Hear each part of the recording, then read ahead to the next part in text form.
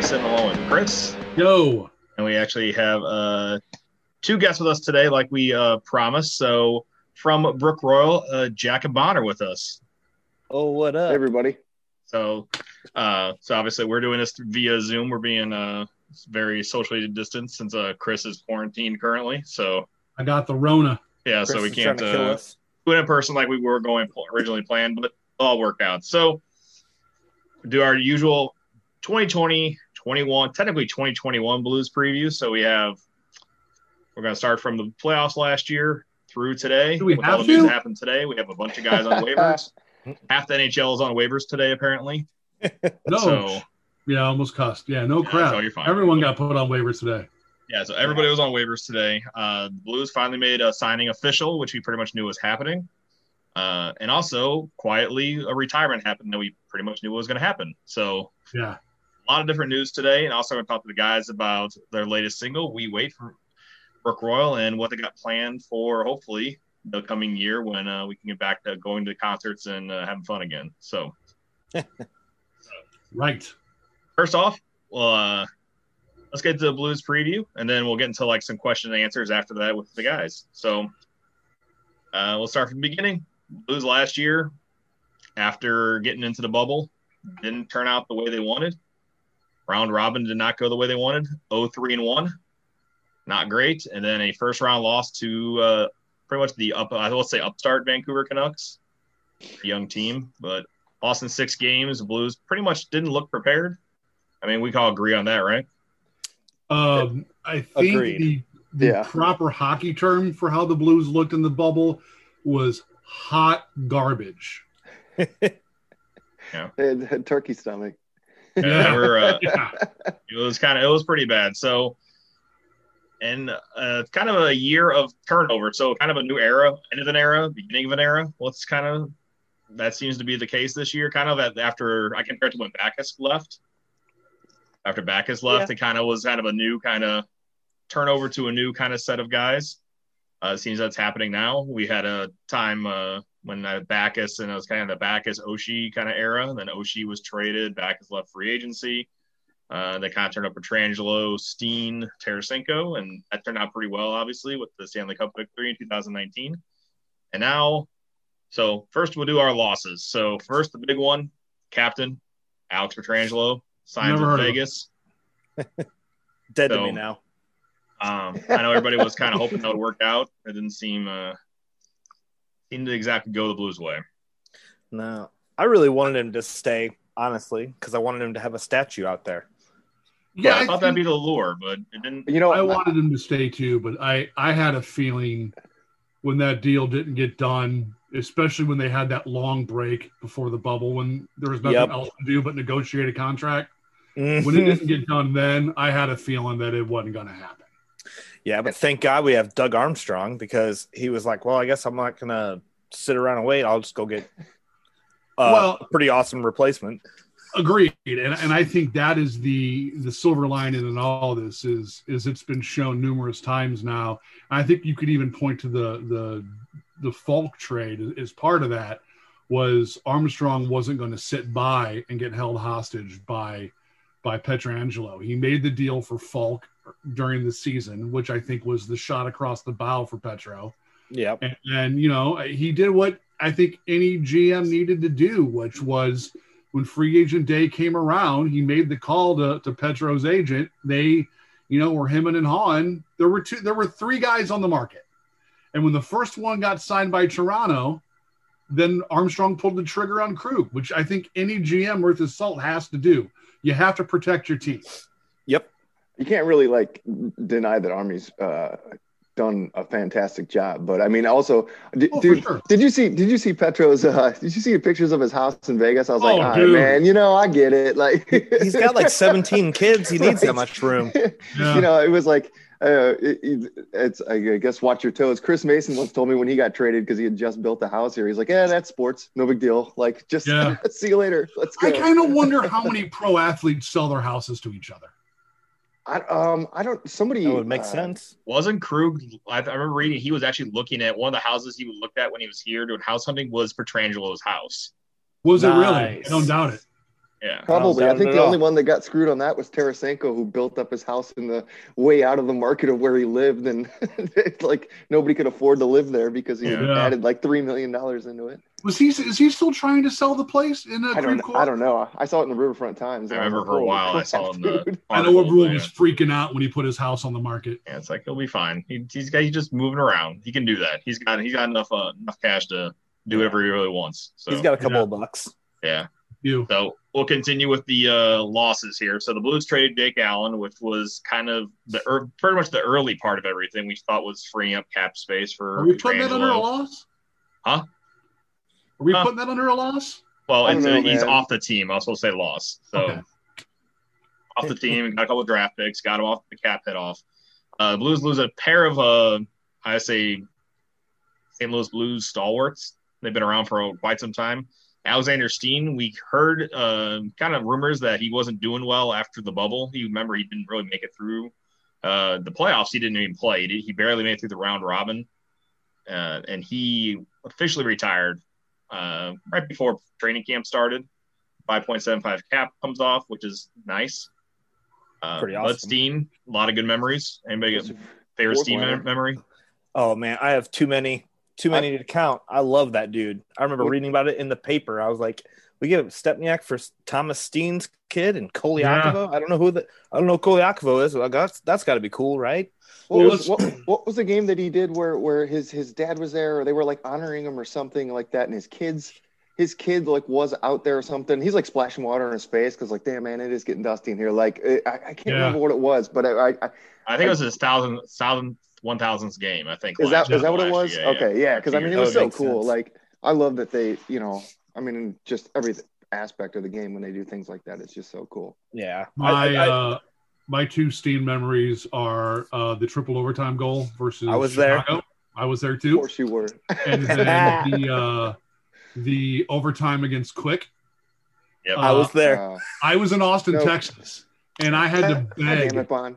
I had to beg the bar to stay open because it went into overtime like at last call, and I was like, "For the love of God, stay open!" I was like, "Whatever you need me to do," and I was in like all my Blues gear, and they stayed open. And when the Blues scored, the bartenders and I like basically opened up a bottle and like killed it, and then they're like, "All right, drive home now that you're drunk." Thanks, Texas. Was that the series? Was that the series when Quick in warm-ups ended up like pulling his groin or something, and there was kind of like not knowing if he was going to be able to play? Was that series? That series of the year after? Was it okay? Yeah, because we played back to back. 14 or whatever it was. Yeah. Whatever it was the year that they won the cup.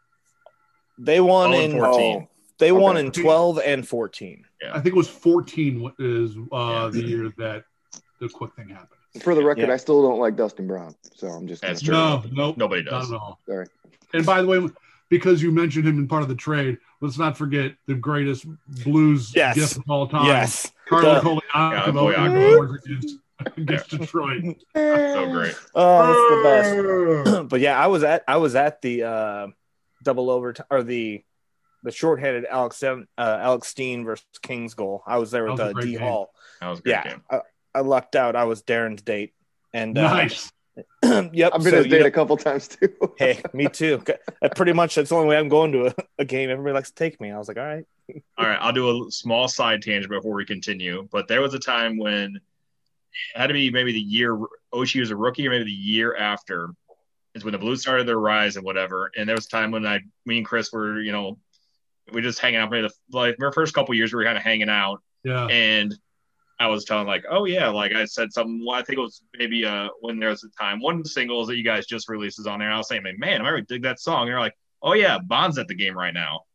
And I'm like, oh, that's cool. And then literally we were at DiBolito's. Do you remember this, Chris? Yeah. I look on the screen, I'm like, hey, there's Bond. And then there was a streak of like 5 games in a row where you made it on TV, and I'm like, oh, there's Bond.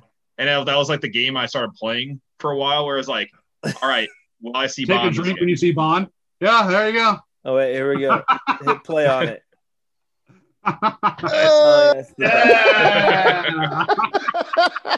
Dude, but that's funny you mentioned that, Jason. I was just talking to someone about that. Sorry, Chris. I was like, I was on TV. I've never been on TV or anything like that. And for whatever reason, like the first, I was on the games like 3 times in a row.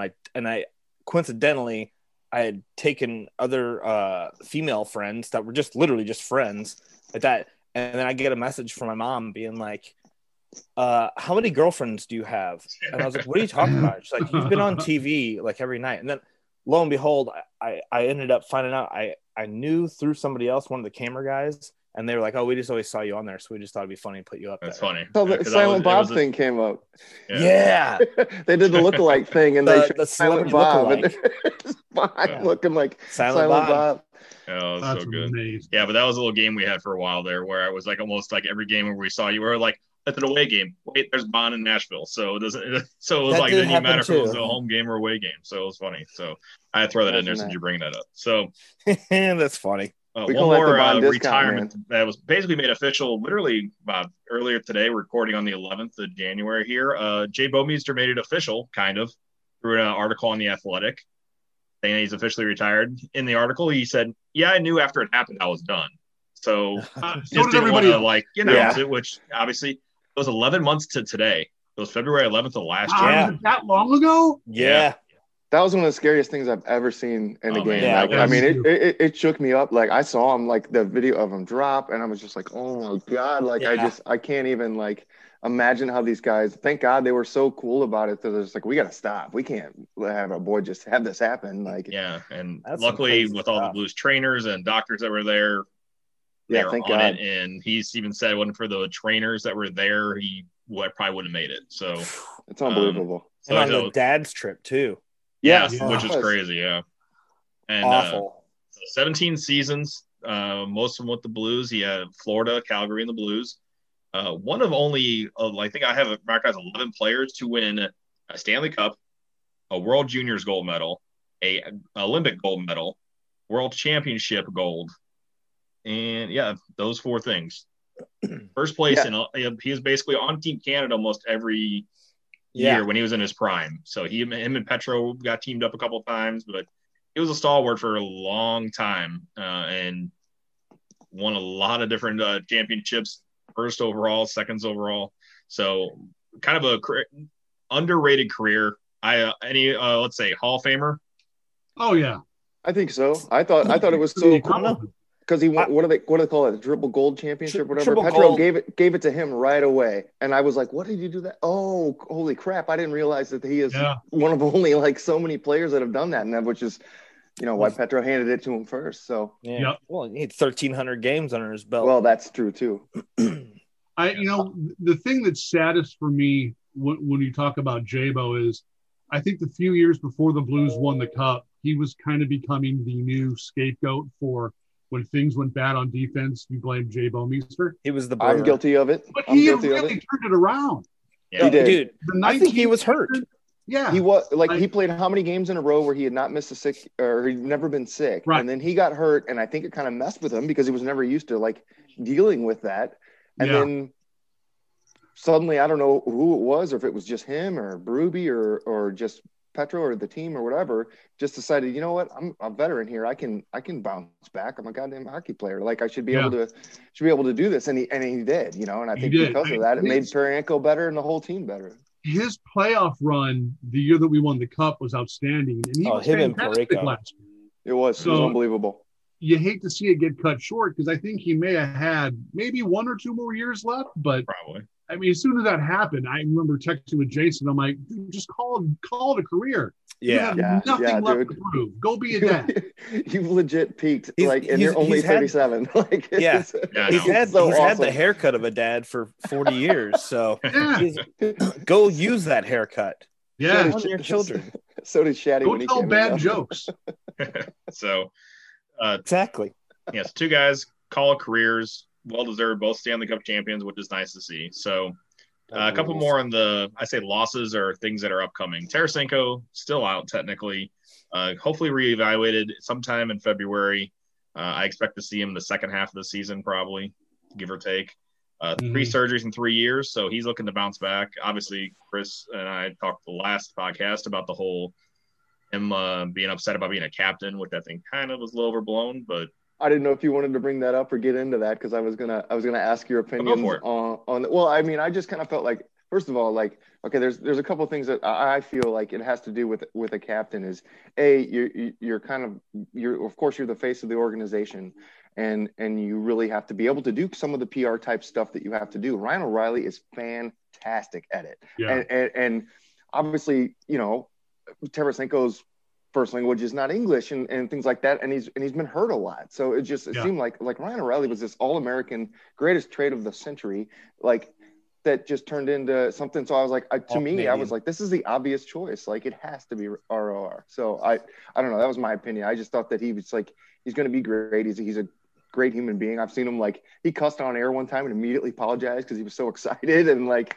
I mean, he's just a good dude. And like watching his dad still makes his workouts and, like regime and stuff. And it's insane. Like, I couldn't do that in my prime in high school when I was 120 pounds of virgin. There's no way. Like, it's just unbelievable to see. Last year. Yeah, last year. It's a long time ago. So I think it was one of those things I like that he cared. I agree with that. I still think that it's a lot of ado about nothing when it comes to Tarasenko. I mean, was he probably bummed that he didn't get more consideration? Probably. Yeah. But I mean, if you look up and down the NHL, there's a lot of teams where the quote unquote best player isn't the captain. I mean, you can even look at St. Louis, the history of captains in St. Louis. It's not like the star has always been the captain. How many teams was Brett Hull on where he wasn't the captain? He was the captain for a minute, but I mean, Garth Butcher over Brett Hull. I mean, I wouldn't call Garth Butcher an all-star by any means. Pat Jablonski had the A. Dude, can I tell you know what I'm saying? Like, can I tell like that's true. The greatest Hull story that I heard? Second, I can do it super fast. Sure, no, take it down. Go. His very last season, what was he in Phoenix? Like, I'm buddies with Brett Hull's brother, Bart Hull. Name drop. The guy who used to be with the Chill, correct? Yeah. He's awesome. He and I have stayed buddies ever since then. But every once in a while, a couple beers in him, and he'd start telling stories about Bobby Hull and Brett Hull. And I was like, oh my God, they're amazing. But my favorite one of all time is, I guess, Hull in his last season. He's like, oh, my brother showed up to camp all out of shape. And I guess they came at him. They're like, Hully, you're out of shape. And he goes, hey, round is a shape. That's Brett. That sounds like a Brett quote too. Oh God, that picture. So the best. So I have family in Phoenix, and when he signed with the Coyotes, he only played 8 games. Yeah, a couple games in. I told my cousin, I was like, hey, see if you can get me a Hull jersey. And so she went down to whatever the hell the arena was at the time. It wasn't Gila River, but whatever. Mm-hmm. And it was like, hi, I'm looking for a Brett Hull jersey. And they're like, you can leave now. And just showed her the door. What? Jesus. They don't want money. They don't like money. They need money, as much money as they can in Arizona. Yeah, no joke. So. That's all right. They got all my money 3 years ago when I showed up. This is a great NHL story because I don't think any other league would do this. I took my inaugural style Coyotes jersey, the kind that they brought back this year. Yes. And I brought it there and I'm like, hi, do you guys do same day lettering? And they go, yeah, I sure do. And I threw it on the counter and they're like, well, we can't do that one. They're like, but if you want to drop it off and, come back and get it. I'm like, I don't live here, but well, we'll mail it to you. And I was like, word, you're going to mail it to me in St. Louis? She's like, yeah, we'll send it to the woman who actually does the actual stitching for the team uniforms. She's like, what name and number do you want to put on it? And I know this one. Craig Janney. Craig Janney, number 15. And sure enough, 3 weeks later, my jersey shows up in my mailbox, hand stitched with Janney's name and number on it. I love it. Good. I love it. Good. So I got the last thing on our losses column is once again the Blues don't have an AHL affiliate for the year. So they're one of the 4 teams that don't have an AHL affiliate. So they basically gained Springfield last year or the end of the bubble. They're not playing this year because Springfield is AHL teams are very dependent on people actually showing up. So nobody's showing up. Springfield just can't afford it. They're independently owned. The Blues don't own them. So not going to make any money, so they shut it down. So some of those prospects will lose another year of development and head to Utica to team with the Vancouver Canucks. That's unfortunate. Yeah, I heard they shut that branch down in Dunder Mifflin. Yeah. It must be not be a great place to live. So the Scranton Strangler. There you go. So the Blues. Well, we'll see who gets sent down. We have a list of waiver guys on waivers today. Good clue on who's going down there. So, but we'll see. So we'll go phrasing on that too, by the way. So, I say gains or additions. We talked about it a little bit earlier. The big signing to replace, quote unquote, replace Pietrangelo, Torey Krug, which kind of came out of nowhere. So yeah, I would say 7 years, $45.5 million. Last year, he had 9 goals, 40 assists, and 61 games. Not too bad. You're a little undersized, but as we saw, Robert Thomas found out in the playoffs, he doesn't mind throwing his weight around. Nope. So, what do you guys think of? What do you guys think of the Torey Krug signing after? Technically, didn't lose Pietrangelo yet, but you kind of saw the 1 foot out the door deal, pretty much. I think it's fantastic. I mean, definitely. I think it's been widely known just from some people that I've talked to that a lot of these guys want to come play for St. Louis, and I think they want to play for Chief, and because Chief's one of the only coaches that would actually beat your ass. So it's. I mean, how he was able to get Pietrangelo or the whole locker room issue done, just knock it off and do it. I don't know, but it's, I don't know. I was happy to see it, and it was good. I'm glad Army's not waiting around to get played. So let's go. Yeah. I'm sure I would agree. Some stuff. We kind of said it earlier. I think the only thing you can ask from your GM is to do the best for the team. And I mean, if you're going to lose someone of the caliber of Pietrangelo, you filled in with the best available talent that you could get that same day. And that's Torey Krug. And I think that it not only is a good move for the Blues, it hopefully opens up an avenue for Justin Falk to play his game more now that Petro's gone. And we desperately need that to happen, because I think this is a year where Falk needs to either, pardon the expression, shit or get off the pot. I don't mind seeing Boston losing all their defense too. So no, I don't mind that at all. Gone. I wasn't upset. Yeah, Boston has lost 2 of their top 4 defensemen, so they're going to be hurting this year to say the least. So, and plus, Krug's Mom, did you say anything about Krug? Oh yeah, I was just gonna, dude, power play monster. He quarterbacked the perfection line in Boston. I mean, that. I mean. And they're pretty good. I know you're going to get on to the next acquisition that we got, but the thought about Krug and Hoffman on our power play is hilariously awesome to me. Did anyone see the one-timer from Hoffman last night at the end of the game? Yes, of course I did. I just started laughing. Oh. It was great. I was like, oh my God, it's a genuine sniper. And to touch on what Jack said earlier, it's these players want to come here. That wasn't always the case. I mean, I remember when Tavares was the big name floating around there. Everybody's like, no one wants – Chris, you and I probably talked about it. Dude, he's not going to come to St. Louis. No one wants to come here. Yeah. Now, it's kind of like how the Cardinals used to be. The Cardinals would be like, oh, hey, we need another bat. We'll just go get Matt Holliday and go win a championship. Oh, cool. The Blues can do that. And now they're like, hey, we need a right winger to take the place of, Vladdy. We're like, oh, we'll get Mike Hoffman, the best one that's available. Winning definitely helps that. I think that having the Stanley Cup for sure, helps us land some of those names. But you're right. I think Berube is a large part of that.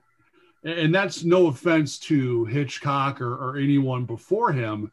But Berube is for sure one of the boys.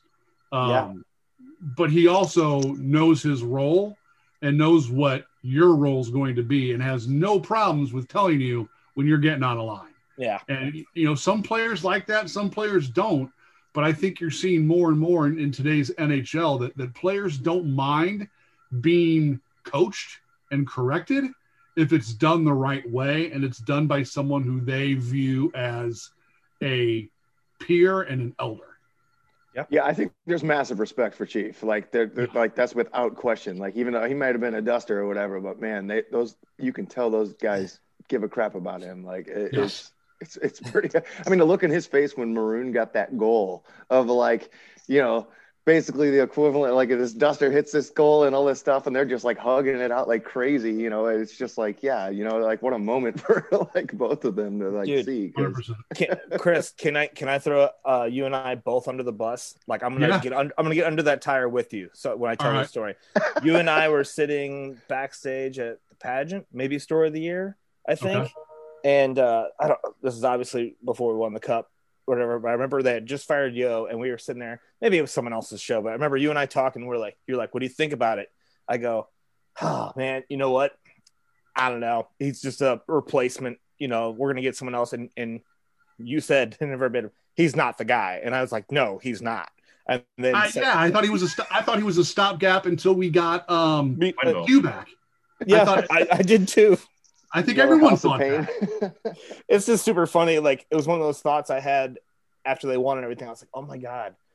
Chris and I both talked about how we were like, yeah, whatever, you know, Berube, it's cool, but you know, the season's a loss anyway. Here's the next coach, Marty McSorley.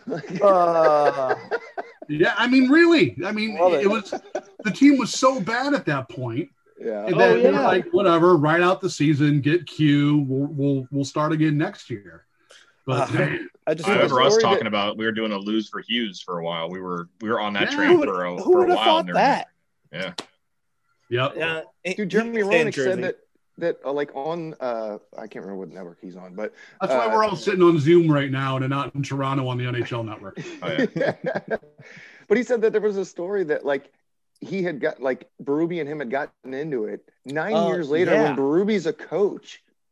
He calls him into a room, punches him in the face because he never got to get it back at him while they were on the ice. And he told him, I told you I'd get back at you. Like Roenick is telling this story. He's a coach for Philly, I think it was. And like, and he gets hit in the face. He said they played golf later that day. And he goes, I just wanted to let you know, I told you I was going to get you back for that cheap shot. Like, holy shit. Awesome. Unbelievable. Awesome. Sorry, I know we sidebarred there for a minute. Oh, no, yeah, perfect. No, it'll happen. That's hockey. No. So as Bon kind of alluded to, so the Blues go out and get basically the best free agent that's out there to booster their top six, because we talked about numerous times where we kind of didn't think the top six was great without Tarasenko. Joe Thornton. I mean, what? Yeah.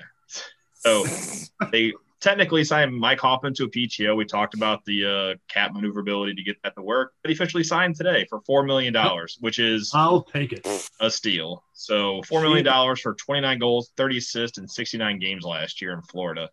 Also, he has speed again. Not only do we have a shot and a one-timer, we actually have a guy with speed, and nothing against anybody on the team, but this team's not been known to be a fast team for quite some time, maybe ever. Yeah. So it's nice to have somebody like Krug who comes in who is a burner, and then you have Hoffman who is a burner. So Hoffman, what do we think about? I mean, Bob, we kind of got your thoughts a little bit. You can go in more to it if you want, but what do you think about adding Hoffman to his top six? It's awesome. It makes and I guess I only focus on one part of it because I was like, I'm only going to be excited if we get him and they put him with Thomas because he needs a setup man. And seems that's going to be it from the lines that they've been showing. So, and that's exactly what happened. And then I just got overboard. I was like making outlandish tweets. I'm like, you watch, mark my words. Hoffman will have over 30 goals. There's going to be, what am I going to say? Thomas, I'm going to say is going to break the 20 goal mark this year. And then his points will be in the 60s. Boom. So what you're saying is that Mike Hoffman's offensive upside is better than Pat Maroon. I mean, yes, but I think Pat Maroon could probably drink Bud Light better. I would agree with that. Don't tell Phil, Chris. No, don't tell Phil in his boat shoes. Anyway, so Jack, the Hoffman signing. So yeah, I mean, I'm excited for it. I think, especially with Ryan O'Reilly being at the helm, and just the massive amount of respect that I think the league has for him. That you combine that with Chief. That these guys are really gonna. And really going to like end up turning into something, especially like with being in such close quarters and trying to make the most out of whatever this weird situation is that we're all in with COVID.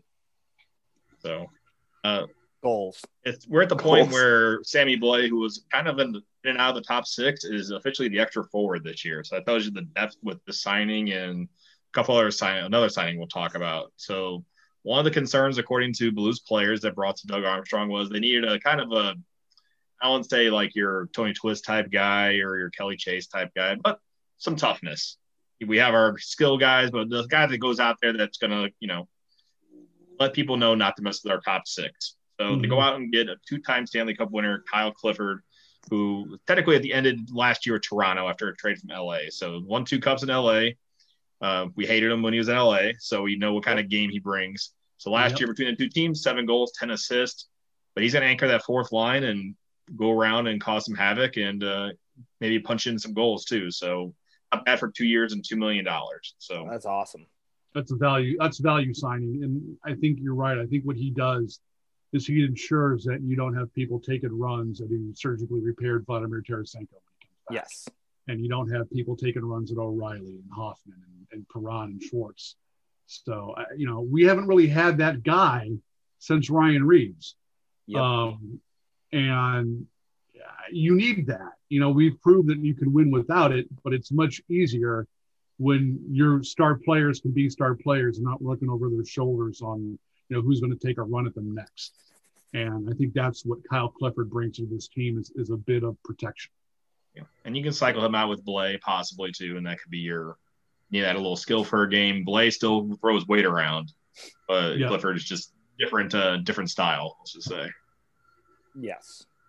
It's nice to just have that in the pocket, you know what I mean? Like, because now granted the game's a little different now than it used to be, to where you got some real balls if you were going to run an all-star because you were going to hear about it. But the fourth line is very different. So like now with those guys having a little bit more skill. I mean, you look at Ryan Reeves, dude. He changed his game, knowing how the NHL was going, and it was like, if I don't change and get better, I'm out of this game. And he did, and it was just fantastic because he went from like taking boxing lessons one summer in the off season to I better work on my hands because like I'm not going to get to play. So but he was still out there to where it's like, don't do anything stupid because I'm out here. Don't think I'm not. Don't think I don't see it, and don't think I won't that I'm going to forget what happened at the game before. So it's common. So that kind of presence on the ice is it's a big shift for teams, especially if they're chippy. Even argue that like with the way the season's going to be this year, where you have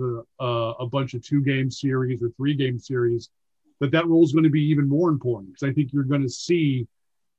Someone may get hit game 1 and then you may see the retaliation in the next game. So I think being that this whole year is going to be a bunch of mini series, it's going to be more important to have someone of that caliber who can protect and take a pound of flesh when needed. Yep. And he can score. Yeah. Yeah. See a line brawl in a game? That hadn't happened in a while. Oh, in a long time. Let's see. One more, and it was a re-signing, and that happened pretty close to camp. Vince Dunn, to get him under the cap at 1.875 for 1 year.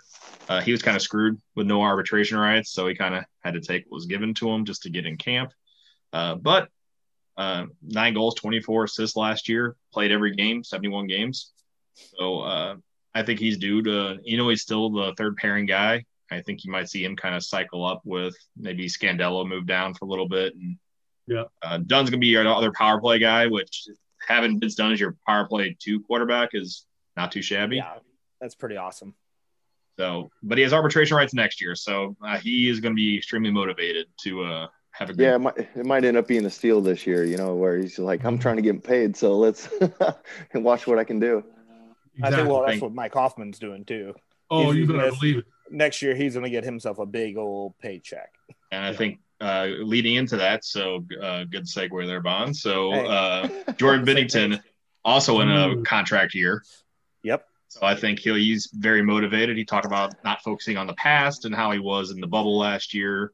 I don't think anyone wants him to focus on that. So he wasn't great in the bubble last year. But before the bubble, I mean, people were talking about he was fine. 30 wins, all-star appearance. I mean, I would say above average numbers. I mean, not like I would say, crazy numbers, but, better than what we've had in the past. Yes. Yeah. And you have a guy who's in his mid-20s. The wins. The win column is the main numbers I'm worried about. I agree. He gave up a lot of goals, but our team gave up a lot of goals. I don't think it was on him.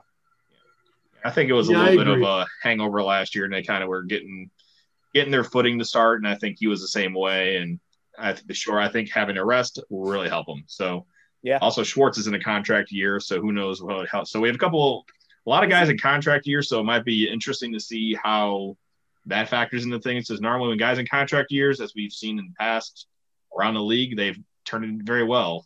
Jeff Skinner, who he got his turned into a stupid contract. So yeah, isn't Thomas in the last of his entry level? Yes, and he's the last of his entry level. He's one of those. These all guys be UFAs. So gotcha. I'm sorry. Yeah. So, but except for Dunn, so he's done to be RFA, he'll have arbitration rights, so he can technically put his numbers up there and he can get a good payday compared to what he's getting done now. I like him. I want him to stay. Yeah, I think the left side of the defense is very well set this year and in the future. They got Peronovich, who looked pretty good. Apparently, Nico Mikolo's looked very good. So, plus you have Carl Gunnarsson too as your other guy. So you have boom. Yeah, you basically have 6 solid left defensemen to start the season. So that is all the gains that I have. So we're going to talk about what we have now. 56 game schedule. So already weird, but also so you're playing 7 teams 8 times, which is weird in itself. It's going to be very baseball style. So 2 games back to back or 2 games in 3 days. And you'll do kind of a little mini road trip. Blues might be, I think at one time they're at home for almost 3.5 weeks. They're just playing, they have a break and then they play a bunch of teams, and it's gonna be real interesting to say the least. So, and they're also in a new division, which Chris and I talked about before.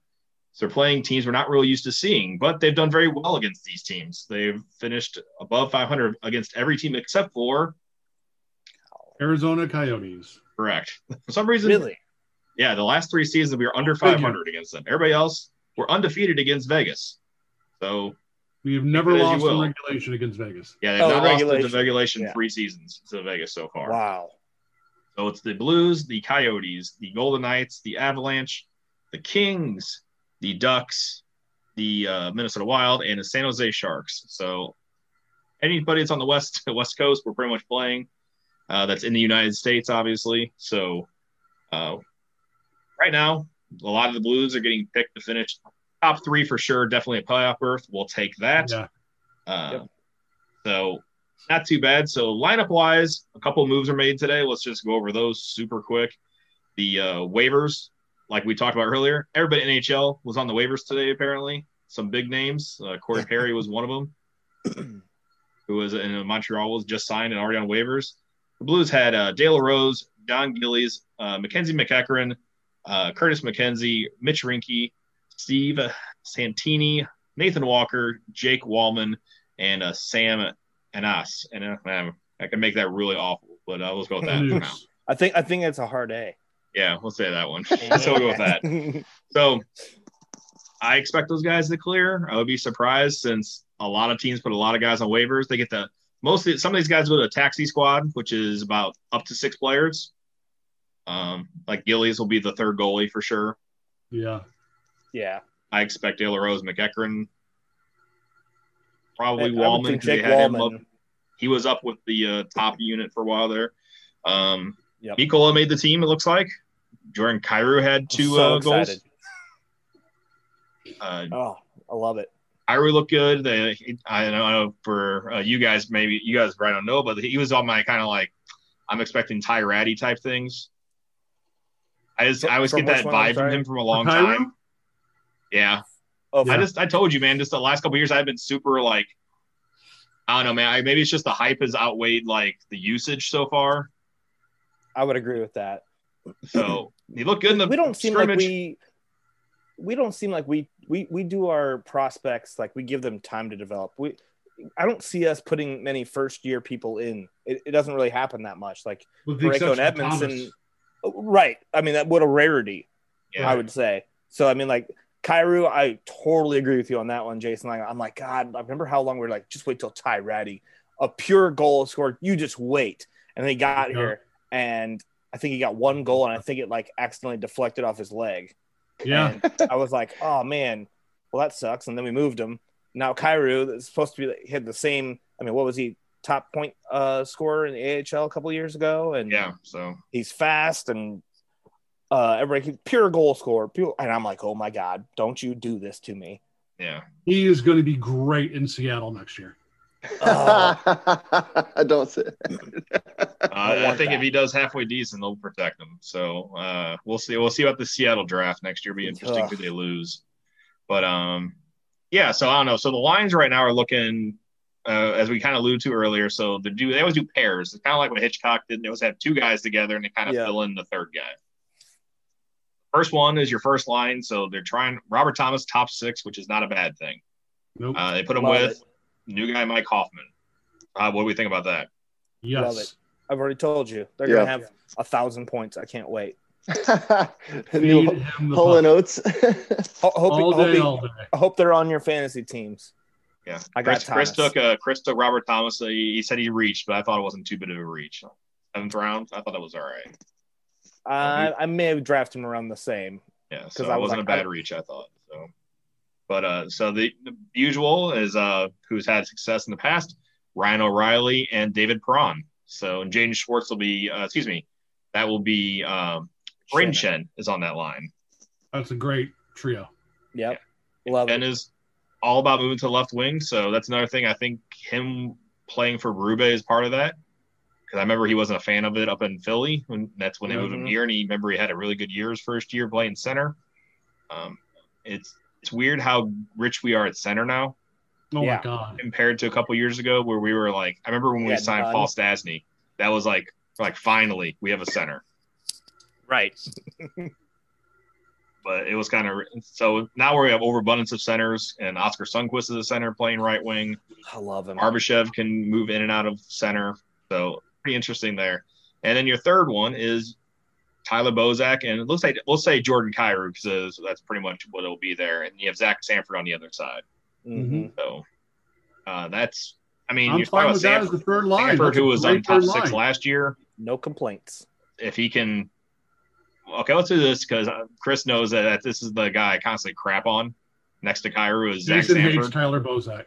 No, I do not hate Tyler Bozak. I think I'm okay with Tyler Bozak now. Hey. He speaks highly of you. Yeah, I know. Thanks. But no, Zach Sanford's the one I was like, it's just the inconsistency. So what do we think? Like Zach Sanford on a third line, is that about? I think I'm more comfortable with that, maybe. Oh, I'm way more comfortable with that. Yeah.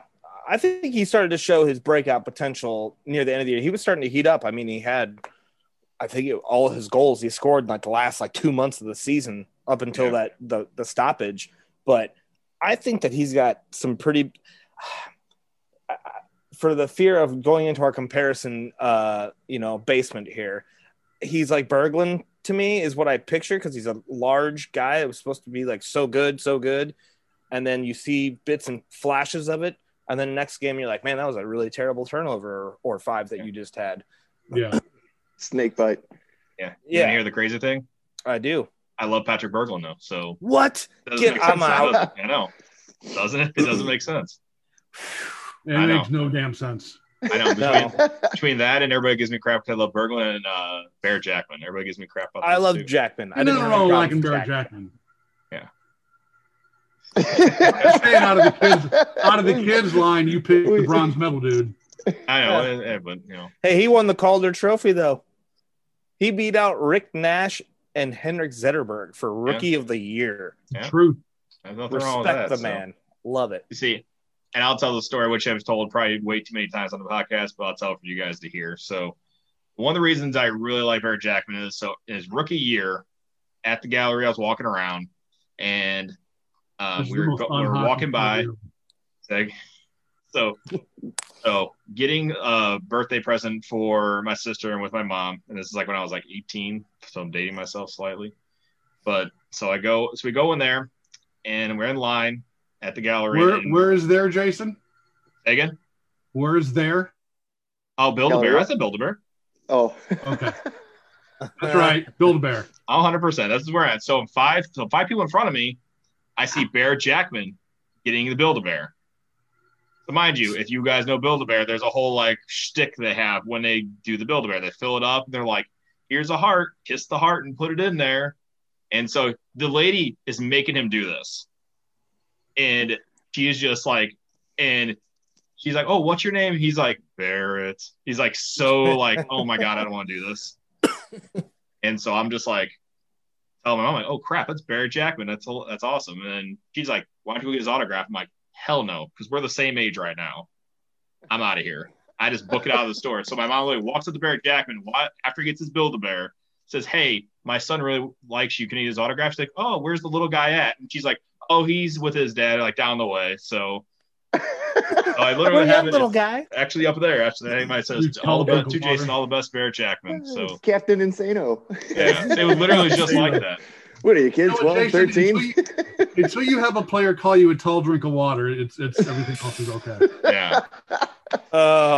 Dude, if it hadn't been for my kid being there, I don't think we would have got that many players to come over because he was the little one and like Bob was just grabbing every one of them that would come over. Yeah. Like, is that the Eric Brewer picture? Yeah. Okay. Yeah, we're all putting the C up because we had man. I bought that shirt for Darren and everything. It's the best. Oh, I've never known a person to hate a player on their own team as much as Darren Hall hated Eric Brewer. Dude, Ryan Johnson said that he could hear Darren booing him while they were on the ice. Like they're like, Darren, we can hear you, dude. We can hear you. Like you're booing. That's him. Awesome. Remember when they used to do in the in game. Like the games and stuff, they're like, all right, give us a Let's Go Blues on 1, 2, 3. Yeah. They're like, let's trade Brewer. I heard that a ton of times. I was at that game because Haas texted me and Darren about that. Did you hear that guy? Man, so mean. Man. Angela but Eric Brewer was traded to Tampa for a draft pick. That draft pick turned into Jordan freaking Binnington. So we're okay with that. I'm turned out okay. Good job, Brewer. You're one of my favorites. Thanks. The one good thing you did is give us a pick that became Dunnington on your way out. Yes. Yeah, so we'll take it. We won't argue about that. So, all right, let's go with our quick predictions here. So we got eight teams in the West. Top 4 make the playoffs. So I got a list of teams again for you real quick. Be the Blues, Coyotes, Golden Knights, Avalanche, Kings, Ducks, Wild, and the Sharks. And we'll work our way around. I'll start from my viewpoint. I'll do Chris and work my way around. I think that Colorado will take first in the West. Or at least give me your top 4. We won't do top 4. Colorado, St. Louis, Vegas, and Minnesota. Or Arizona. Your pick. Everyone else sucks. It's your correct. Very top-heavy division, and we're okay with that. Jack, let me give you your who you think is going to finish in the top 4 for the playoffs. Colorado, Blues, and Vegas. As far as that 4th one, I don't really know. I mean, I guess we can go with the Wild just because they've been, more with the Central because they've played a lot harder teams, but Vegas and Colorado have proven they're not going anywhere. So that's there. And same with the Blues. So really, as far as the last one, I guess it has to be the Wild because they've been in a better, been playing better teams for a longer time. And then who you left behind? Finish it up. Because I can't wait. I'm going to go off the deep end here. Blues, Avalanche, and Golden Knights. I think I can see Vegas taking the division and then having Colorado second, us being third, whatever. But my 4th place team, hear me out. Okay. The Sharks. No. I think the Sharks, you cannot deny they have Erik Karlsson and Brett Burns on the back end.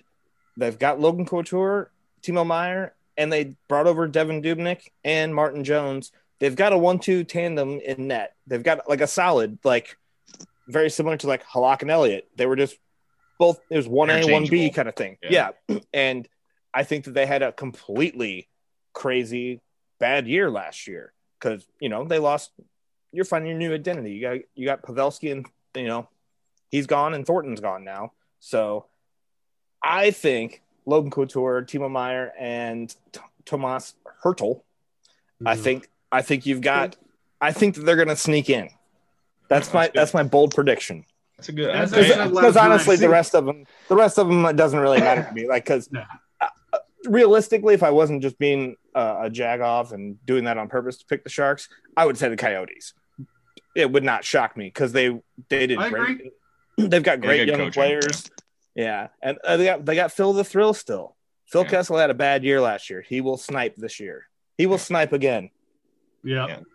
So I'm going with pretty much the same as everybody else. So it's very top heavy. The three teams that were in the top of the West last year, the three teams in this division. So it's going to be quite a battle for that. And then the fourth one is going to be a battle between 5 teams. So I was going to go off the deep end too, honestly. And I thought I was going to pick somebody like LA, but then I just kind of looked at the lineup today when I was doing my prediction, and I'm like, wow, you guys are old.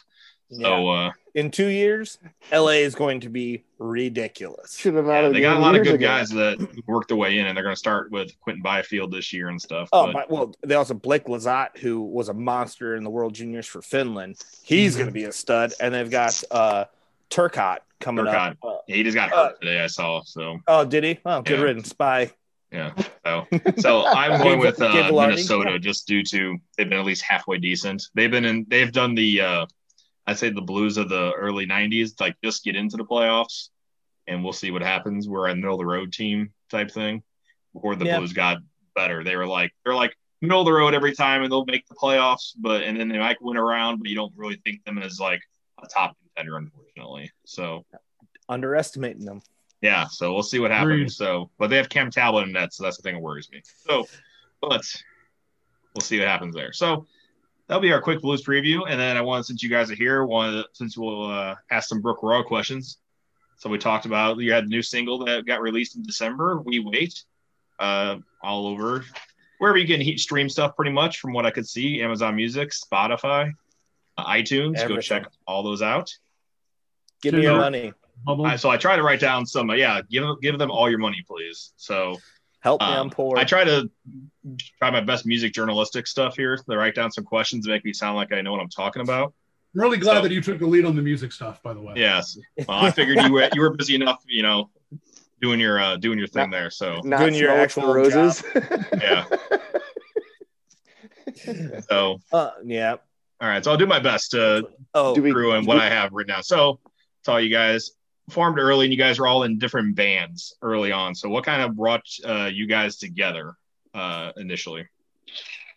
We honestly, Pops, I think. Yep. We were all drunken judges for the local show for a long time, and we had played in shows together, and it was one of those things where we just talked about, man, wouldn't it be cool if we could just like all do a band? And I think that's pretty much how it started for the most part. Pretty much the way I remember it. Yeah, I mean, we were just sitting in the back of Pops, judging the shows, taking shots, and hanging with the point people. And I went to Little Rock for a little bit to do a thing there, and then started making demos there. And when I came back, it was like, okay, let's. You guys want to do this for real? And that's kind of off we went. So.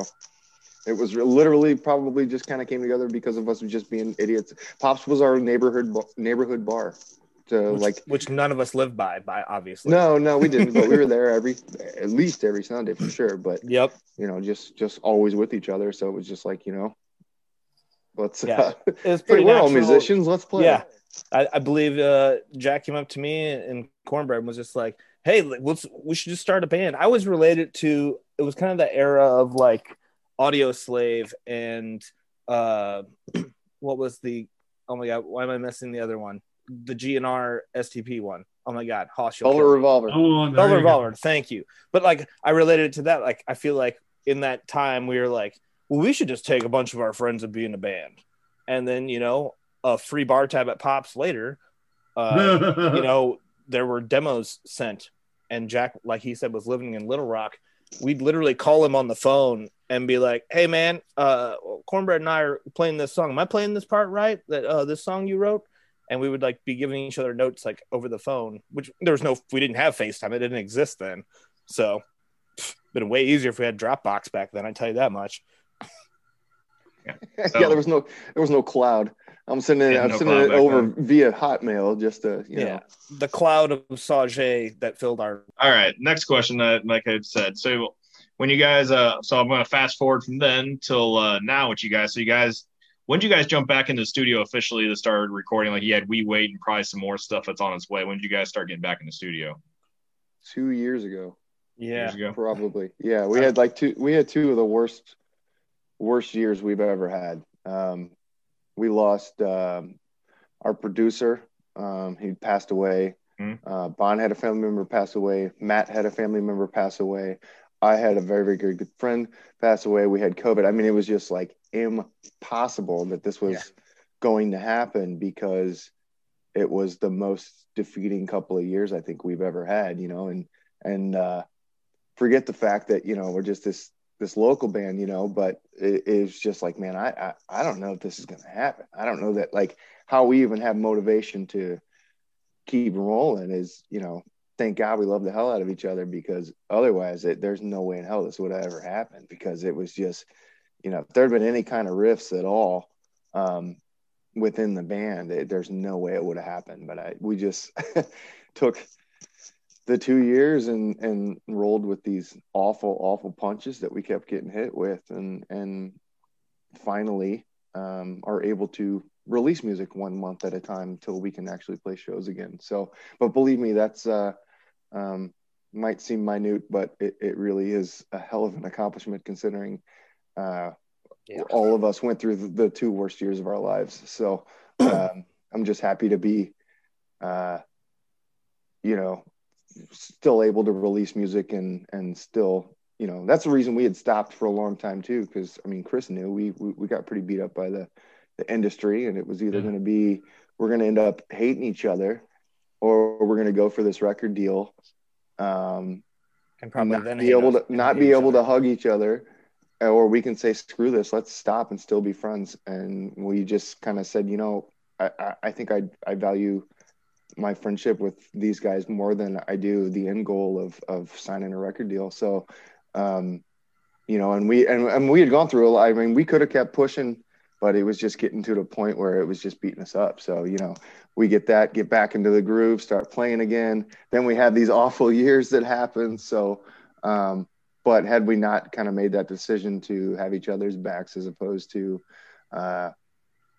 being on the bus or whatever, you know, it just, you know, I think that's probably what kept us being able to not want to kill each other and be able to still write music and still love what we do. So, and still love each other. That's the big thing. Who cares? You know, I mean, we damn near barbecue and screw around and laugh our asses off more than we would get music done. That had a part to do with why it took so long as well. But, you know, Maddie's one of the best barbecue guys I've ever met. Davey, hey, too shabby, Bonnie, too shabby. You know, it's, you know, I think for the most part, we've probably had more barbecues and parties than we even had shows. Yeah, we definitely get sidetracked easily around each other, which is a good thing. Because of food. Yeah, mostly because of food and beer. And how much of everything that's happened over the last couple of years has made its way into the music and the new songs? If I can say about the music first, and I'll let him talk about the lyrics, because sure, I mean, this is how this all went down. The music of these songs it was pretty much the end of 2018. Most of these songs were like already formed and on their way to being done. We had talked about like legit, like, hey, let's start actually tracking the stuff January, February of 2019. And my family took a hellacious blow. And then so we all took some time off, and then next thing you know, it just kind of cycled through all of us kind of thing. Mm-hmm. So it was like the end of 2019, we kind of were like, let's just hurry up and record the stuff. And so like the music was like written before like hell opened up a little mouth in the US and started spitting its game at us. And then from there, because I don't know what Jack really sings about ever.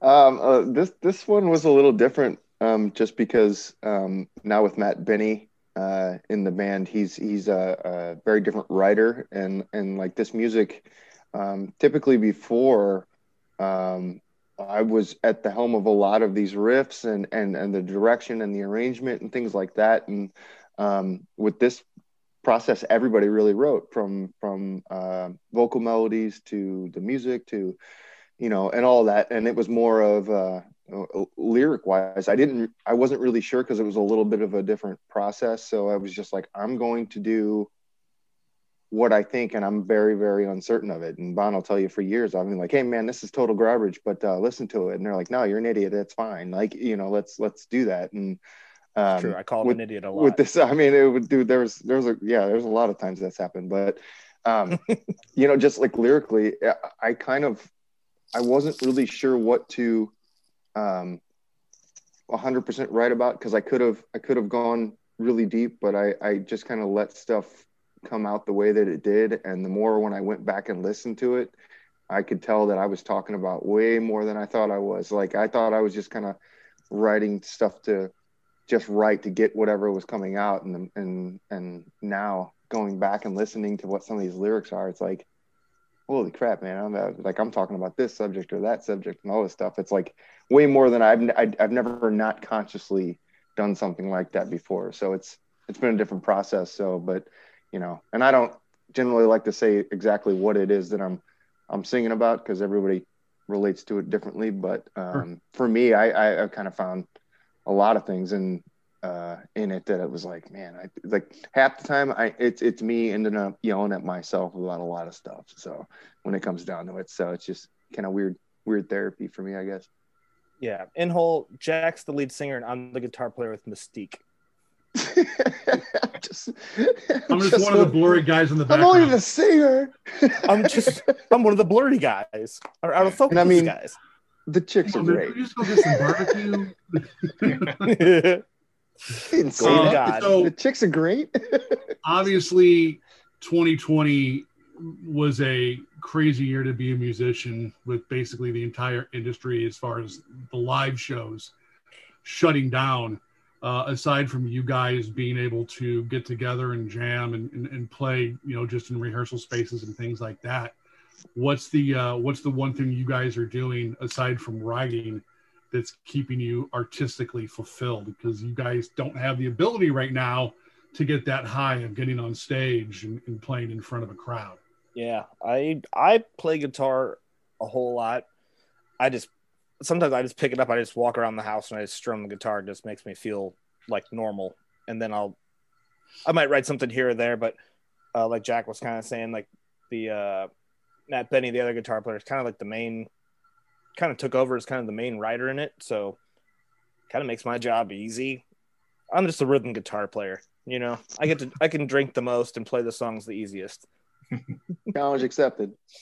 So do you guys have 3 guitars now in the mix?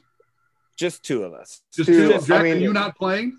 If we, we haven't even really rehearsed some of these songs. Like so. That's true. Did we lose Jack with the freeze? I don't know, but I love his face right now. It's amazing. Yeah. I might have lost him there. That's all right. Hey, I'll take over what was the question, Chris? You haven't consciously talked about it? Anything? Hey, he's back. All that just cut out. All of it cut out. All that cut out.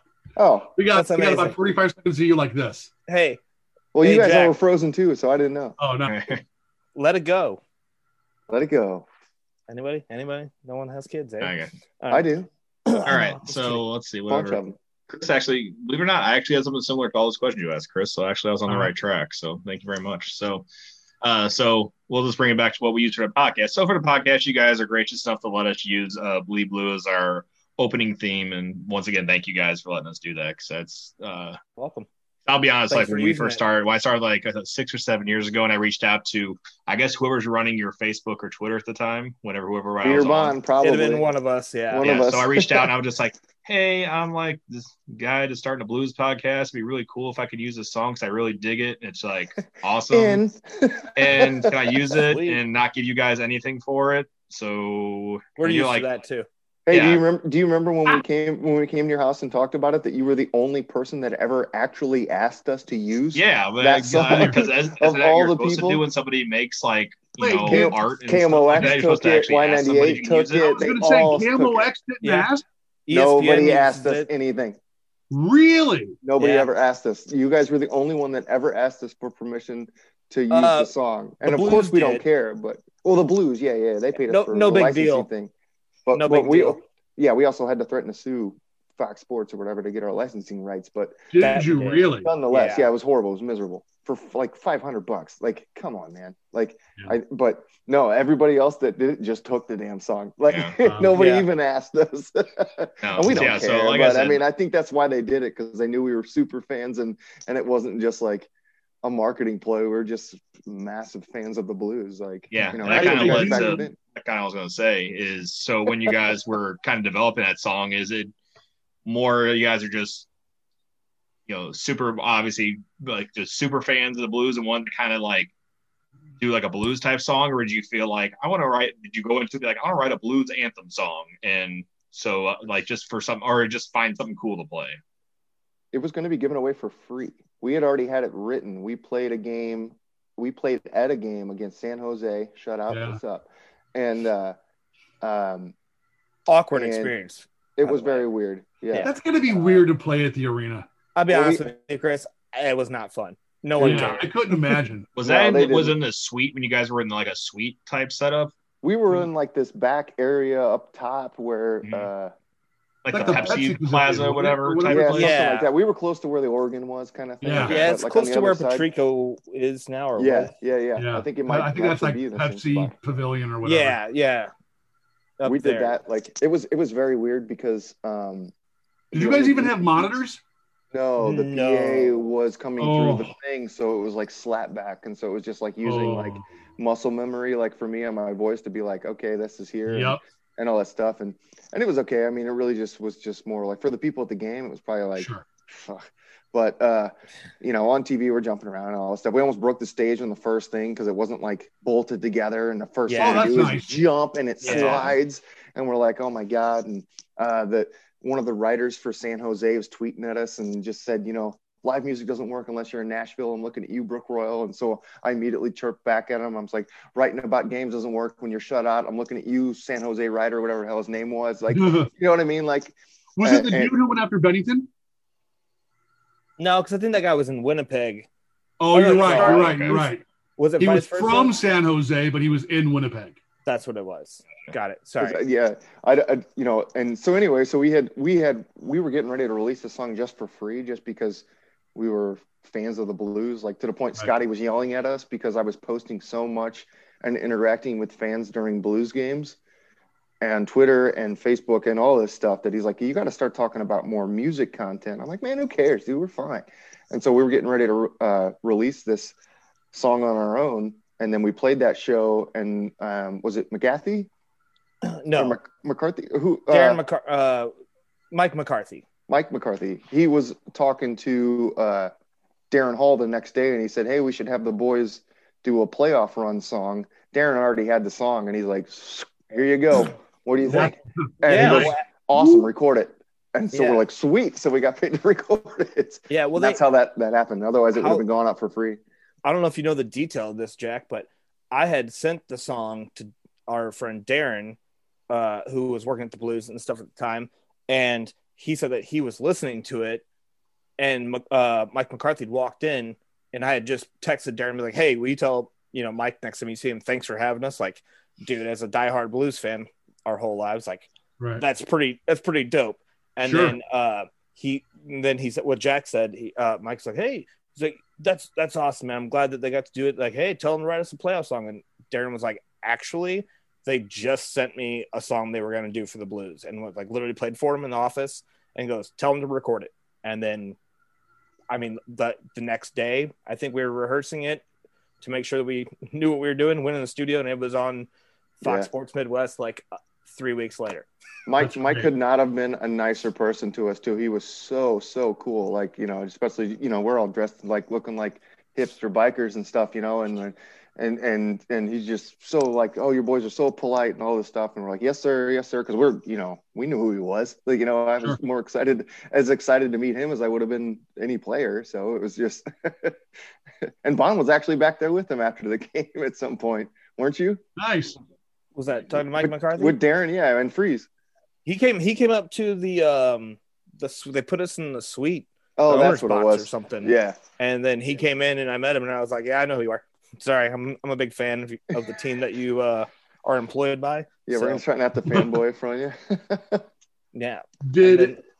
did the team come to you at all last year when they were talking about redoing the goal song, or was it like, all right, we have Brook Royal song for this and an Urge song for that? Because I think it's cool that they've used both of you guys and embraced different local bands in different aspects of the team. Dude, it's awesome. First of all, it's awesome just as being a lifer in St. Louis local band guy to be like us and the Urge are the bands that have songs for the blues. Like, how dope is that? What?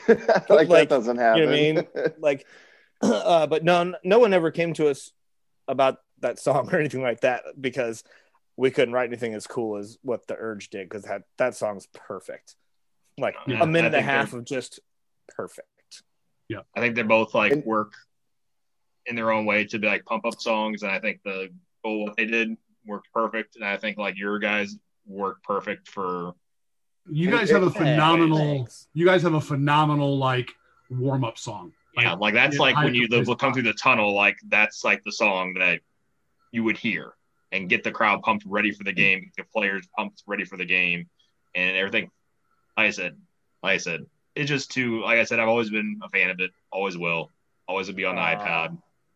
Like, it's just, appreciate that. Like when it comes to the Urge, you know, and obviously the Urge is who they are. But like if you know the Jost family, and Jerry Jost, their father is royalty. Big reason high school hockey and youth hockey and everything was successful in St. Louis. 100% it was Jerry Jost pop. And the African Americans would not have been what they were without him. The Junior Blues would not have been what they were without him. So like for Jerry to get to be a part of something like that, like his dad would have been ecstatic to see something like that. And that just means so much for the Jost family. Like anybody that doesn't understand, like, Jerry Jost is in the Urge and just phenomenal, probably one of the best guitar players, if not the best guitar player in St. Louis. But for as far as what he did for hockey in St. Louis, like that family is ultimate. So it's so cool to see that element get put together too. So there's a lot of teams that would not exist without the Joes, that's for sure. So we'll wrap it up. I did like a bunch of quick hit questions for both Jack and Bond, so we'll go back and forth. We'll do Jack and Bond as you go back and forth like that. So first question, favorite Blue growing up?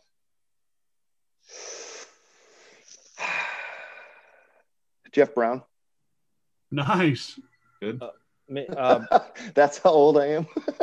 Are we doing different eras? Like whatever I would do all encompassing. I'm doing up until the next question is current Blue, so we'll just say growing up. So I said, well, I had like the two eras. I was a big Shanahan.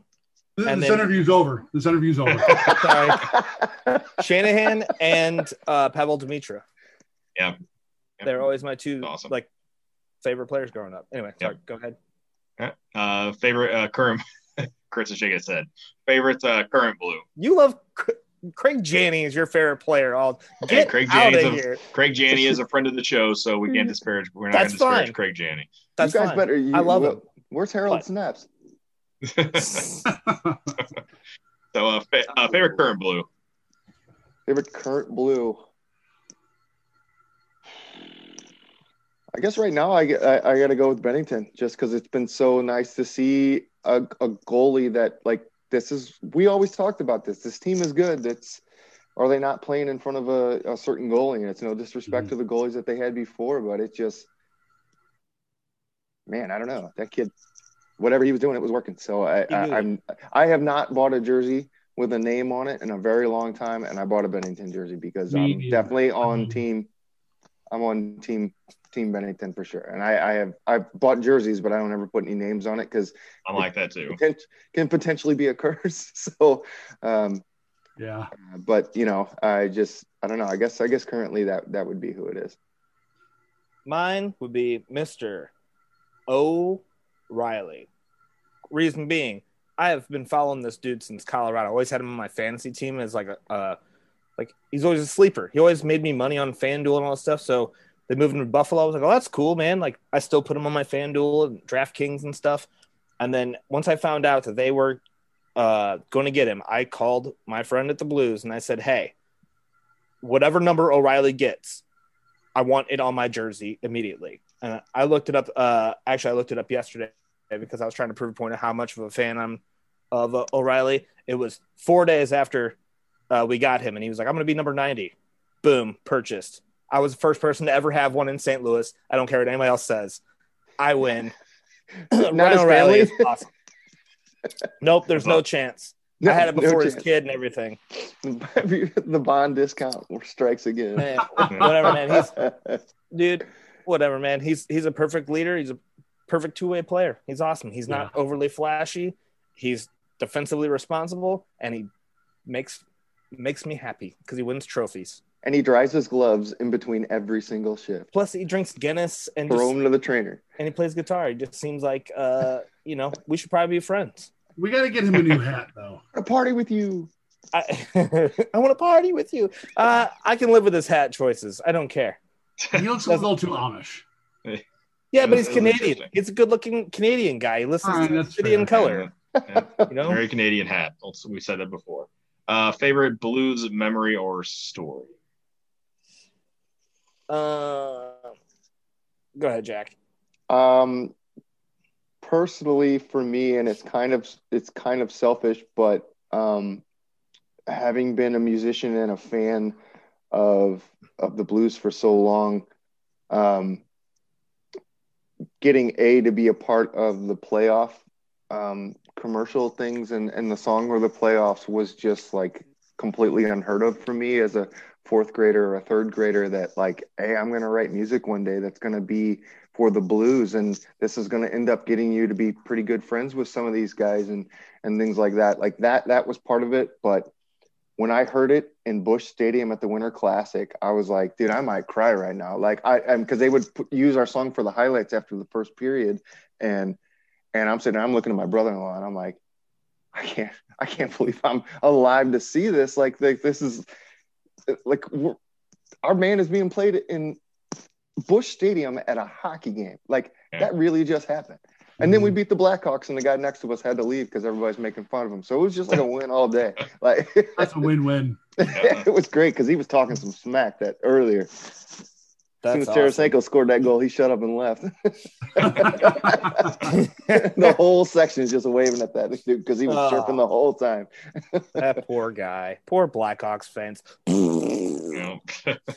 I have a hard time with this question. I'm glad I didn't go first, but it didn't make it any easier. It's like when you ask to order last and everybody finishes real fast. I'm like, oh, crap, I got to order. The Cup is too much of a gimme. It's too great of a moment in my life. I didn't know that I'd ever get to see it, but I hate to wheeze Jack's juice here. Hope I don't ever say that again. Phrasing. But like, yeah, getting to go to those first couple of games against San Jose in 2012, where they were like, they invited us, we all had tickets, and like hearing them come down the tunnel with the organ and stuff, and then our song started, I was like, what life is this? Mm-hmm. But then again, you know what? See, I'm already thinking of like 5 other games that are like my favorites. Like that's a hard one to pin down. Tarasenko's first game. Oh God, I was there. I was in LA for that. I was there. I watched the dude score his first 2 goals. I was like, oh my God, we're gods. We're never going to lose again. And then, and Vladdy's, it was against the Blackhawks in the playoffs when Vladdy scored with like 4 seconds left to tie it. I was sitting right behind the net whenever, like on that end. So I saw it go in, freaking out. I picked up some lady next to me. We were jumping up and down. And then Jackman scores, your boy. Scores in OT. I was like, I'm going to go Vladdy's first NHL game. I'll do that. I know I just listed like 10 different ones. Oh, it's I can do the same thing. There's so many. Yeah, can I give an honorable mention though? Sure. So we were lucky enough to play at Scott Trade Center like for a show. Oh yeah. In 2009 for the Points Ho-Ho show. And so we were talking about it beforehand. We're like, dude, wouldn't it be awesome if we got the crowd to say Red Wings suck?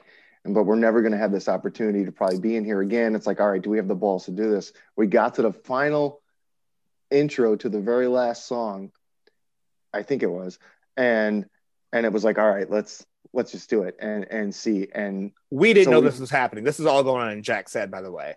We didn't know he was going to do it. And so it was just like, all right, we're huge fans of the St. Louis Blues.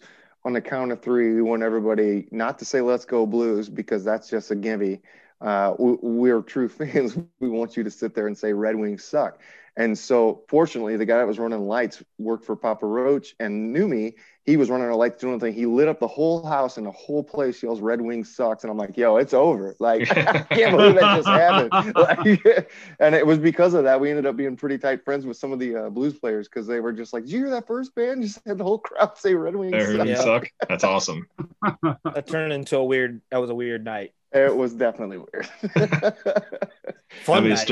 Oshie and Berglund show up with Sutton and Youngblood shirts on that they made themselves, and yeah, oh, man, it was. Yeah. I remember walking into a room with Cam, and Cam had Berglund by the shirt trying to teach him how to fight, and then and Oshie and Chris Mason were there, and we ended up partying with them, and it was just like, I'm like, I shouldn't be this excited to hang out with someone that's like 10 years younger than me, but I was. That's my Barrett Jackman there, Jason. Oh, I'll take it. I'll take it. That's an honorable mention. So I'm sorry, Chris. Go ahead. All right. So I went to some music questions now. So for Brooke Roy, your favorite song to play live? Jack, you gotta go first. Lead singer.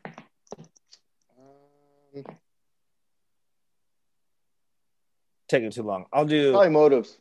I like the opening song just because I'm so pumped and ready to go that we use that song as an opener to be like, you know, we'll do our huddle before we go on, and it's just like the same talk of everybody do their thing, be safe, try not to hit anybody while you're jumping around and being stupid, and let's just come at the crowd. If they don't get into it, we're just going to keep going until they go, and that was always the one that kind of set the bar.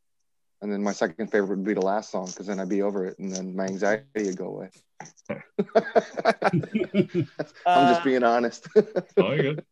Yeah, I would say probably, I don't know, probably There Was a Time. It's just awesome to like, when we play it, it's like, I don't even think about it. Like it plays, but it's also just cool. Like that was the first song that we ever got on the radio, and that was like our big break, and to see people like listen to it and actually like care enough to learn lyrics to a song that I assure you Jack Weesey wrote in his underwear several years earlier. It's a cool thing. I don't know. It's dope whenever people like, I don't know, when someone knows your song, you're like, that's tight. Yeah, it's definitely a weird feeling. Where were you the first time you heard your song on the radio? In the car. For Brook Royal? Yeah. The first time I was ever played for Brook Royal, I guess, yeah, we probably would have been in the car. First time I was ever played in the radio in St. Louis was you, Hoss. That's right. It was a song called Saw from a band called The Fifth Element. We had you guys in the studio. On the local show. Yep. Didn't you guys cuss on air? Well, later after that. The first time we were not in the studio, but or at least I don't think we were, unless we were recorded earlier. But the second time, yeah, I think he shut off the mics because we were a couple times. Degenerates. That's all right, man. I mean, there was a couple of times Cooksey fell asleep in the air and it was just dead air. So that's all right. Chris had to turn around and go back to the station. Favorite venue you guys ever played in? Pops. Yeah. I'm not going to say Machine Shop. I know that's what you want to say, but I was waiting for it. I'm like, there's only one. St. Louis is Pops for sure. Yeah, Pops is always home base. With all due, because I used to work at Pops. Like, I love Pops. They know they're number one. The Pageant needs to get their due respect because that venue is just unreal. Yeah, the everything, the amenities and the staff and everybody there is awesome. But that being said, you can't compete with Pops. Coolest out of town venue we ever did was Bridgestone Arena, just because it was a hockey arena and we got to play there, and there's all the Predators crap everywhere. And I had my Blues flag on my amp. Someone did a beer was definitely thrown at us. Yes, and Jack fell in it, and Jack slipped in the beer. I did. And it's like, who cares? All these labels are watching me just eat crap right on the ground. Didn't matter. It was cool. With that whole tour, we mostly played secondary markets, so we got to see like the Syracuse Crush. Yeah, Binghamton Senators. It was all these. It was all the AHL. Team, Evansville Icemen, which is one of the greatest minor league Logos. stadiums I've ever seen. Like, I mean, it was the new Ford Center. Like, it was cost more than the whole city of Evansville. But, well, I mean, we're all loving that stuff because, you know, let's go look at the Zamboni. Yeah. We're like, can I ride the Zamboni? They're like, yeah, go ahead. I was like, sweet. That's awesome. I have my 2 more questions I'll do. So what is either the favorite band or I guess or even if you say guitarist, singer, member of a band that kind of got you into music or made you want to be a musician? Oh. Jack, you go first. Probably Chino from the Deftones and the Deftones as a whole. There was a lot of, like, I liked Green Day and stuff back in the day and all that. And, but when I kind of saw the Deftones and heard their music and all that, it was just like, all right, well, they got me now. You know, my dad said they always thought I was on drugs because I just didn't care about anything else once I had a guitar and had listened to that music, because it was true. That's all I cared about. I just woodshed it and said it. You think I'd be a better guitar player? Yeah, I think mine was around that same era, the new metal era, the Korn, Limp Bizkit, Stained, Deftones era. That was like, I just wanted to get on a stage and headbang like did it and play like 2 inches off the ground and not think about how bad it's going to hurt my back in my mid-30s. Turn the gain all the way up and just all of it, scoop the mids, tonality. Yeah, play a crate, you know, dime buckers. No, God. but got so much scream in this. But you know, going to shows and stuff, growing up, listening to that kind of music, like going to like Pops, Mississippi Nights, and Point Fest and stuff like that out at Riverport. Like, it was like, oh God, I just called it Riverport. Yeah, we're always going to be Riverport. Who doesn't call it Riverport? Yeah, I don't even know what the hell it's called now. But you know what I mean? Like, to think about, I'm like, dude, if I got on that stage, I could just go up there and throw down, and then, you know, as I got older, I was like, oh man, being angry is dumb. I like to play the guitar, and so I listened to Thrice, and that's pretty much, and City and Color, and that's pretty much it anymore. Nice. Chris, you got anything else to add before I get my final question? I think you've done a good job. Oh, that's it. I figured I'd do a very St. Louis question to wrap it up. It all. So a very St. Louis question would be, what's everybody ask? Where'd you guys go to high school? I actually went to high school in St. Louis. I went to DeSmet. DeSmet? Yeah, joke's on you guys. I'm from Illinois. So there. This, like, jokes on you guys. I didn't go to high school. Yeah, jokes on you guys. I just worked at the steel mill. No, I'm from Granite City. I went to school in Granite City, so I went to Granite City High School, but that was like not a thing. Like, even over in Illinois, like being as close as we are to St. Louis, when people started asking me, when I started joining bands playing in St. Louis, they asked what high school I went to. I was like, I'm from Granite City. They're like, yeah, what high school did you go to? I'm like, the only one there. What are you talking about? To this day, I only know where 3 St. Louis high schools are, and I can only name 2 of them because I don't. Rittner, and because the story. Yeah, well, I used to live by that. And then Chaminade's on Lindbergh. Yeah, that one, and then a third one that's by me now, off of Central School Road, out in like St. Charles, St. Peter's area. Sure. Whatever that is. Howell Central. That sure. That would be I didn't know you were out here now. Are you out here too? Dude, I'm in St. Peter's. Well, I'll text you where I live off of this podcast. All right. Fair enough. That's a good idea. But yeah, I guarantee you I'm not very far from you. No, you're not, if we're talking about Central School Road. Yeah, I'm right off of the extension. All right. Yeah. I'll text you. It doesn't exist anymore, so there we go. Yeah. So that'd be nice. So there we go. Where did you guys go to high school, huh? Aquinas Mercy High School. Nerds. If anybody's getting nerds, it's probably me for DeSmet. I got recruited by DeSmet. I just didn't go. Yeah.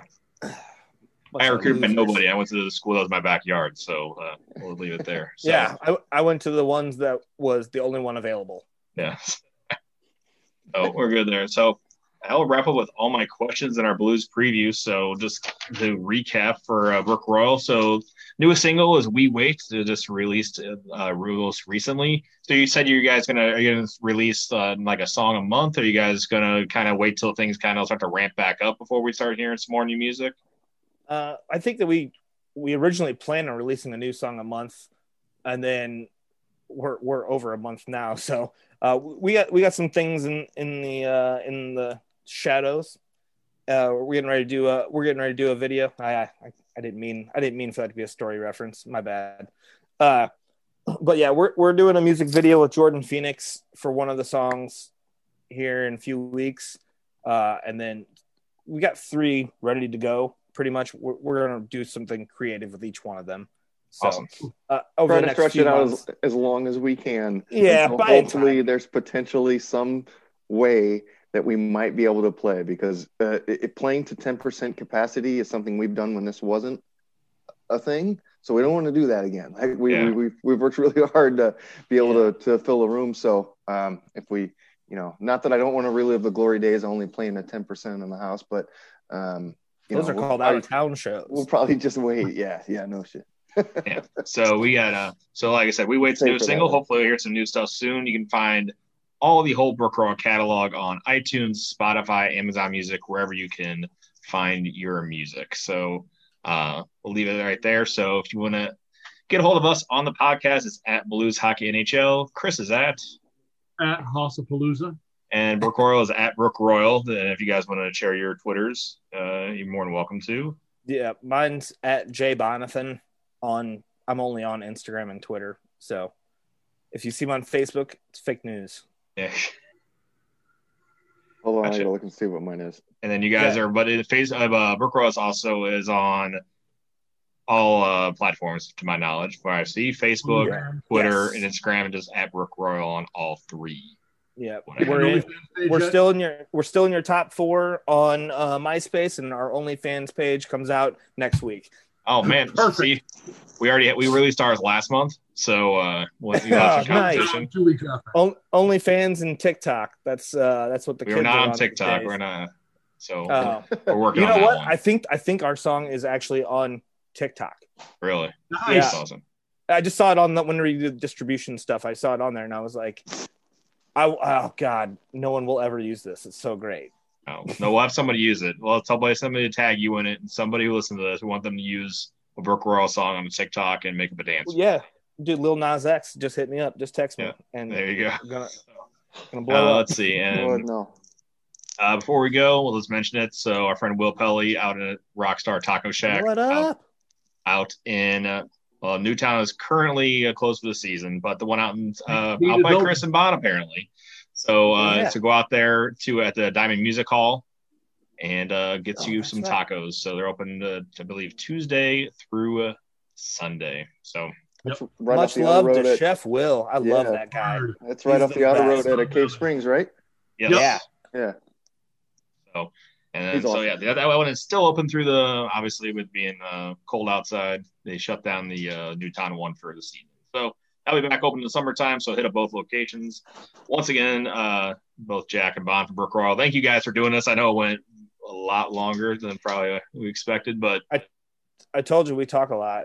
So I know, but like I said, I appreciate the time, and like I said, once again, I appreciate using the song. It does mean a lot to me and stuff like starting off and just not really knowing me, let me use it. Get together and have beers again. Yes. Yeah. Here's visual confirmation. It's cool, dude. I know, but it's just cool. And I appreciate it, and I'll be honest, being a big fan. So I'm looking forward to when you guys are playing live again, and I will be there 100%. So you're on the list. Don't worry about it. No, I want to know. See, I'm the one who I'm very much I appreciate what you guys do. I will gladly buy a ticket. I'm glad someone appreciates it. Yeah, and I will. And once you guys have a show scheduled, we will be definitely giving away tickets here on the show. So sweet, 2023, here it comes. Yeah, eventually, whenever. Wait for it. So hopefully, by next hockey season, you never know. So we'll see, depending when they ramp things back up. Hopefully, after the Blues win the cup. After the Blues win the cup. Yeah, let's plan on that. Let's just say after the Blues win the cup, we'll have you guys on the main stage with drunk Brett Hall again. So 100% would do that all day. My god. All right. Well, thanks, guys. I appreciate it. Thank you, guys. I hope you feel better, Chris. The main thing, where to find the podcast. That'll be a very good thing to do about listening to this podcast. I know, skipped ahead. I'm too excited. I can't help it. So find us on Apple Podcasts, Spotify, Stitcher, Amazon Music's the newest one we are officially on now. Let's see. We said OnlyFans already. Grinder is still taken down right now. Yeah. We're STL suspended. Punk. Yeah. STL Punk. And once again, MySpace, check that out too. Oh, look at that. And Jack is showing us the last couple of seconds of, and the Blues win the cup. Oh my God, we did it, guys. We did it again. We landed on the moon. We landed on the moon. Perfect. Awesome. We're on the moon. All right. Well, thanks, guys, and we'll see everybody next time.